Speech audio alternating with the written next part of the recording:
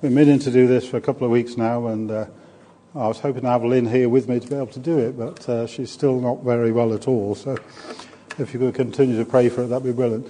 I just want to thank you all for the prayers and for the practical support which has been given to Lynn and I since 28th of November. That's when it happened.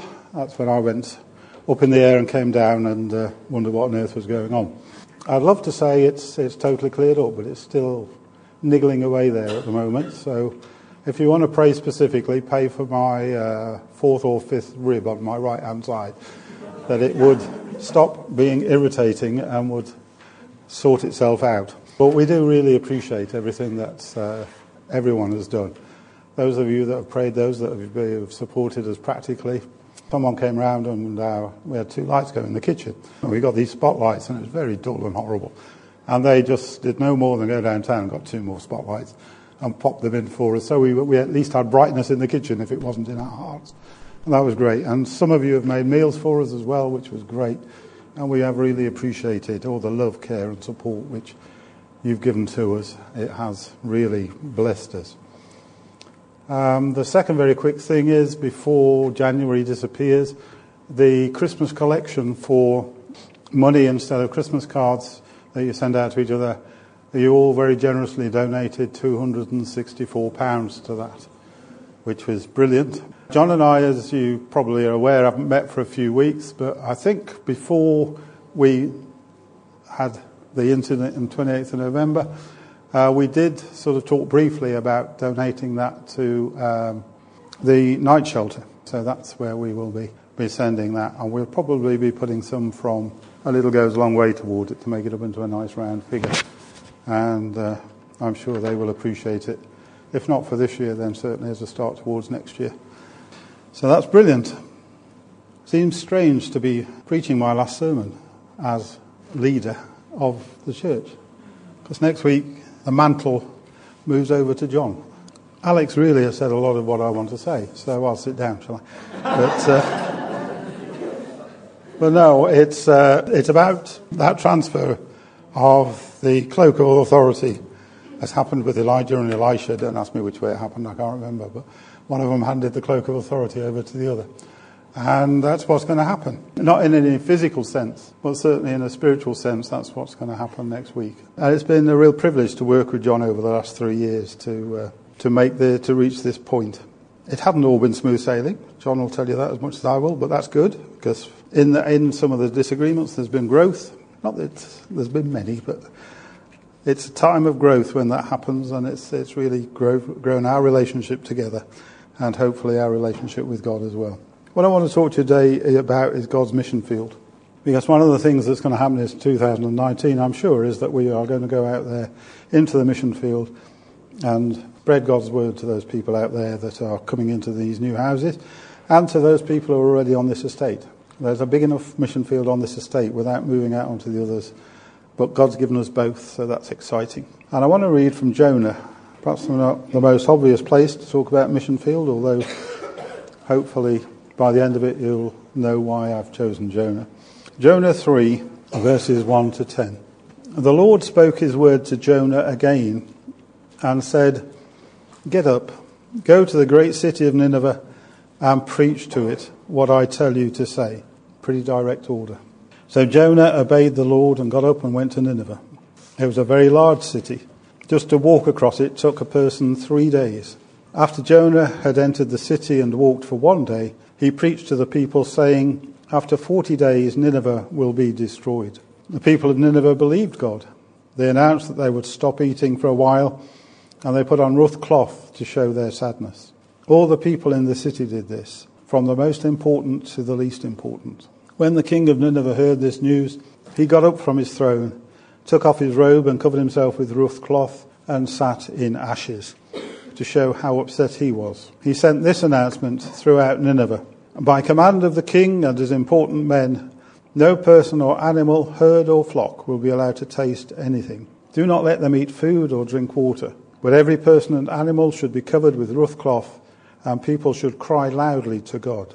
Everyone must turn away from evil living and stop doing harm all the time. Who knows, maybe God will change his mind." Maybe he will stop being angry, and then we will not die. When God saw what the people did, that they had stopped doing evil, he changed his mind and did not do what he had warned. He did not punish them. Sometimes God wants us to do things for him that we do not particularly relish. To put the above scripture into context, God had told Jonah to go to Nineveh and warn them of his coming judgment upon them. Jonah, who hated the Ninevites for what they were doing to his people, did not want to, with some justification. If you read some historical accounts of what the Ninevites were doing to the Israelites, it is pretty gruesome. I'll not give you details now, but if you go away and read some history books on it, you'll see that they were pretty evil, horrible, destructive people, and the tortures which they used were pretty barbaric. And because of this, Jonah didn't want to go and tell them the message which God was giving him, because he feared that they would repent and God would relent. So he ran away instead. Story is well known. Jonah ran to Joppa to catch a ship to Tarshish to run away from God. God, however, caused a big storm, such that the boat was in danger of sinking. Jonah, knowing what this was about, had told the crew that he was running from God and told them to throw him overboard and the sea would calm down.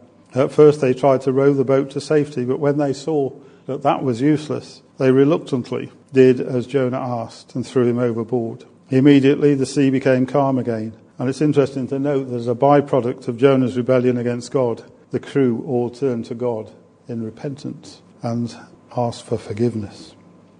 We know that Jonah was swallowed by a large fish where he remained for 3 days and nights. And whilst there, he prayed to God, promising to praise and thank him and keep his promises to him. God then commanded the fish to disgorge Jonah onto dry land. There then follows the above scripture, where we see Jonah finally obeying God's command to him after realizing he had nowhere to run to. So what can we learn from this? As we move into 2019, a year when changes will happen in NCF, as John moves into his ministry of leading the church next week and starts to bring about the vision which God has laid on his heart for NCF for the next few years. We, as a congregation, need to pray for, support, love and nurture both John and Jill. It's important for us to realise, as John pointed out last week, that this is not about John listening to God and putting in place what he believes God is saying, although of course that is an important part of his ministry. But he needs us to work alongside and support him, to encourage him, to feed into him anything we believe God is saying to us about the future of NCF, for him to weigh along with the other leaders. It will not always be easy, but as we are exhorted in Hebrews 13:17 in the Amplified Version, obey your spiritual leaders and submit to them, recognizing their authority over you, for they are keeping watch over your souls and continually guarding your spiritual welfare, as those who will give an account of their stewardship of you. Let them do this with joy and not with grief and groans, for this would be of no benefit to you. John will have to give an account of his stewardship of NCF in due course to God, just as Nick and I will. And part of our responsibility to John is to make his task a joyful one and not one that causes him grief. That's not to say we can't have a different point of view and express it, but we need to do so in grace and love and in submission to John's God-given authority, knowing that he will ultimately account to God for the decisions which he makes. I know that one of the things on John's heart is mission to those around us, both on this existing estate and on the new estates which are springing up all around. Part of our responsibility as a congregation is to prepare ourselves as God's people to serve God and John as he envisions that. Some of you might be saying, not me, I'm not good enough, I haven't the right gifting, I'm not ready. Let me say firstly, and perhaps most importantly, God uses flawed people who are still very much in the process of maturing. God uses flawed people. That, I would suggest, is every one of us. So if you're feeling that you're not good enough yet to be used by God, you're probably right. But God wants to use you anyway. The Bible is littered with examples of people who shrank back from their calling because they felt inadequate. Moses with his stammering lips and Jeremiah who felt like a child doing a man's work are just two examples. Yet both are effective in the work God called them to, because those whom God calls, he also equips. mission, reaching out to those around us as God directs, is about the mobilisation, not of highly trained presenters, but of profoundly ordinary works in progress, people like you and me. Henry Beecher once said, "The church is not a gallery for the exhibition of eminent Christians, but a school for the education of imperfect ones." I'll say that again. The church is not a gallery for the exhibition of eminent Christians, but a school for the education of imperfect ones. If you're feeling inadequate to be used by God, then join the club, join the rest of us. In our own strength, we will never be ready to be used by God. But if we submit ourselves to him and allow him in his strength to develop our giftings and talents, then in our weakness, he is strong and will provide everything we need for us to use those giftings to advance his kingdom here on this estate and wherever he wants us to. We just need to trust him and to obey his leading. Secondly, we need to go out and get them. As most of you know, I used to spend most of my days off fishing with my son Anthony. Unfortunately, due to recurring cellulitis, on doctor's orders, I can no longer do it because the midges on the riverbank are not conducive to my cellulitis. But the one thing we did not do is lay out the landing net on the bank and expect the fish to jump into it. Oh, that I wish we could have sometimes. But no, we had to set up our tackle and spend time and effort in the hope of catching that elusive fish. Sometimes we even caught one or two. And there's quite a thrill for those of us who go fishing. Some of you think they're just... Jack's one of those. I could take Dominic fishing and he loves it, but if I take Jack, as soon as the fish comes out of water, he's all... But for those who enjoy it, there is quite a thrill when you catch something of size. I think my biggest one was probably about that big. Similarly, we as Christians can hope and pray that people will arrive in church on Sundays. But almost invariably, God tells us, as he did Jonah, to go out to the people and invite them in. Indeed, statistics show that well over 70% of new people coming into church do so by personal invitation from a friend or neighbour. Over 70%. I think from hearing a gospel message preached from a sermon, the figure's something like 4%. 70%, over 70% come from personal invitation. So we need to develop those relationships we have with non-Christians, not to score points by bringing them into church, but when the time is right, and God will guide you if you let him as part of that friendship, not as a goal to be ticked off, as I say, but out of love and care for that individual. After all, don't you owe it to them to give them an opportunity to hear the good news and make a decision for themselves?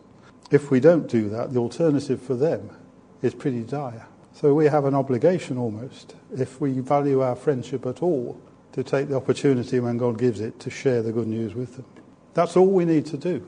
They then themselves can decide which route they want to take. But we will have carried out our God-given requirement to share the good news with them. We as a church have spent time in 2018 praying on the streets of St Nicholas Park and on the new estates that have come up already. And I know that some of you go out on a regular basis, and we hope that this will be repeated during 2019. This involves us in time and commitment and an unconditional desire to get alongside people, something we should be willing and eager to do if we're going to build God's kingdom. The Bible is littered with such stories, the Good Samaritan being perhaps the best known example. Are you prepared to extend the unconditional hand of Christian fellowship to those around you who do not know Christ as their Saviour? Thirdly, we need to accept those whom God brings us alongside.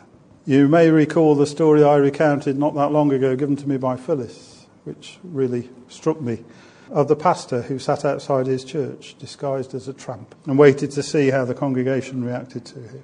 And then he walked into the church and sat alongside people to get their reaction before taking off his disguise and speaking to them about how God accepts everyone, warts and all, into his kingdom. The reaction in that church, we're told, was pretty good. And people did speak to him, offered to give him a meal, offered to take him home and give him some warm clothing. How would we react if someone genuinely walked into NCF in similar circumstances? Would we be as caring and as loving? If church has become a clique, a clan gathering of people of similar classes and backgrounds that are suddenly invaded by people of a different ilk, then the unity of that church can be severely tested. We need to be aware of that and ensure that we all maintain open minds and hearts to accept whoever God sends to us.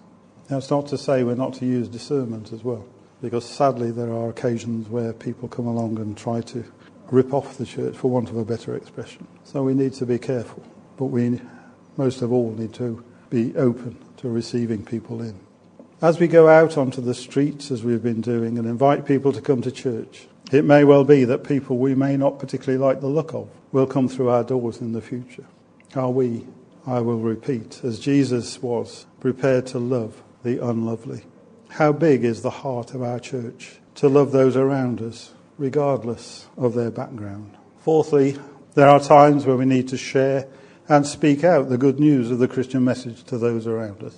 We need to be sure that it is what God is telling us to do, and to do it with respect, tact, and God-given words. God's message to Jonah was very clear. Go to Nineveh and proclaim the message I give you. If we're listening to him in our daily lives and prayer times, he will do the same for us, and we will know in our spirit when to speak out effectively the good news, and sometimes when to remain silent and wait for another time. And finally, we need to live out the message which we're preaching. It's been said several times in this church, if we talk the talk, are we prepared to walk the walk?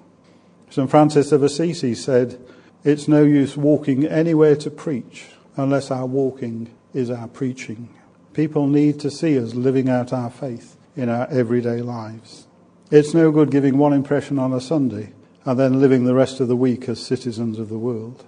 If we want to see people saved for God, then they need to be able to see in us a difference from what they see in the rest of the world. God wants our total commitment, not just a bit now and then. He knows, however, that we will fail, but he is prepared in his grace and mercy to work with us, to slowly bring us to a better place where we can be more effective for him. Jeff Lucas, that well-known Christian author, once said, years ago, I used to tell people who weren't Christians and accuse the church of hypocrisy, don't look at the church, look at Jesus. I now realise that I was very wrong. First of all, Jesus is invisible and therefore not easy to look at. A good point, I think. Secondly, the church has been created as a working model of kingdom life. God wants people to be able to look at us as the church and see Jesus. God wants people to be able to look at us and see Jesus. Quite a responsibility. Are you, am I, up to that task? The answer is, in God's strength we are. In our own strength we will fail. So we need to continue to look towards God and towards Jesus for our strength and for our building up. Let's pray. Father, in this Christian walk of ours, you never said that we would be spared the hurt and pain of everyday life. You did, however, promise that you would be there beside us in those times. Father, as we live our lives for you, help us to shine as beacons for you in this dark world. Help us to hear your voice when you call us to go. And Father, if we run away the first time you call, please call us again, as you did Jonah, and give us your strength to be obedient to that calling. As your church here on this estate and on the estates around us, Lord, please help us to live our lives as a church and individuals, so that when people come in for the first time, they will be able to say, surely God is in this place. In Jesus' name we ask it. Amen.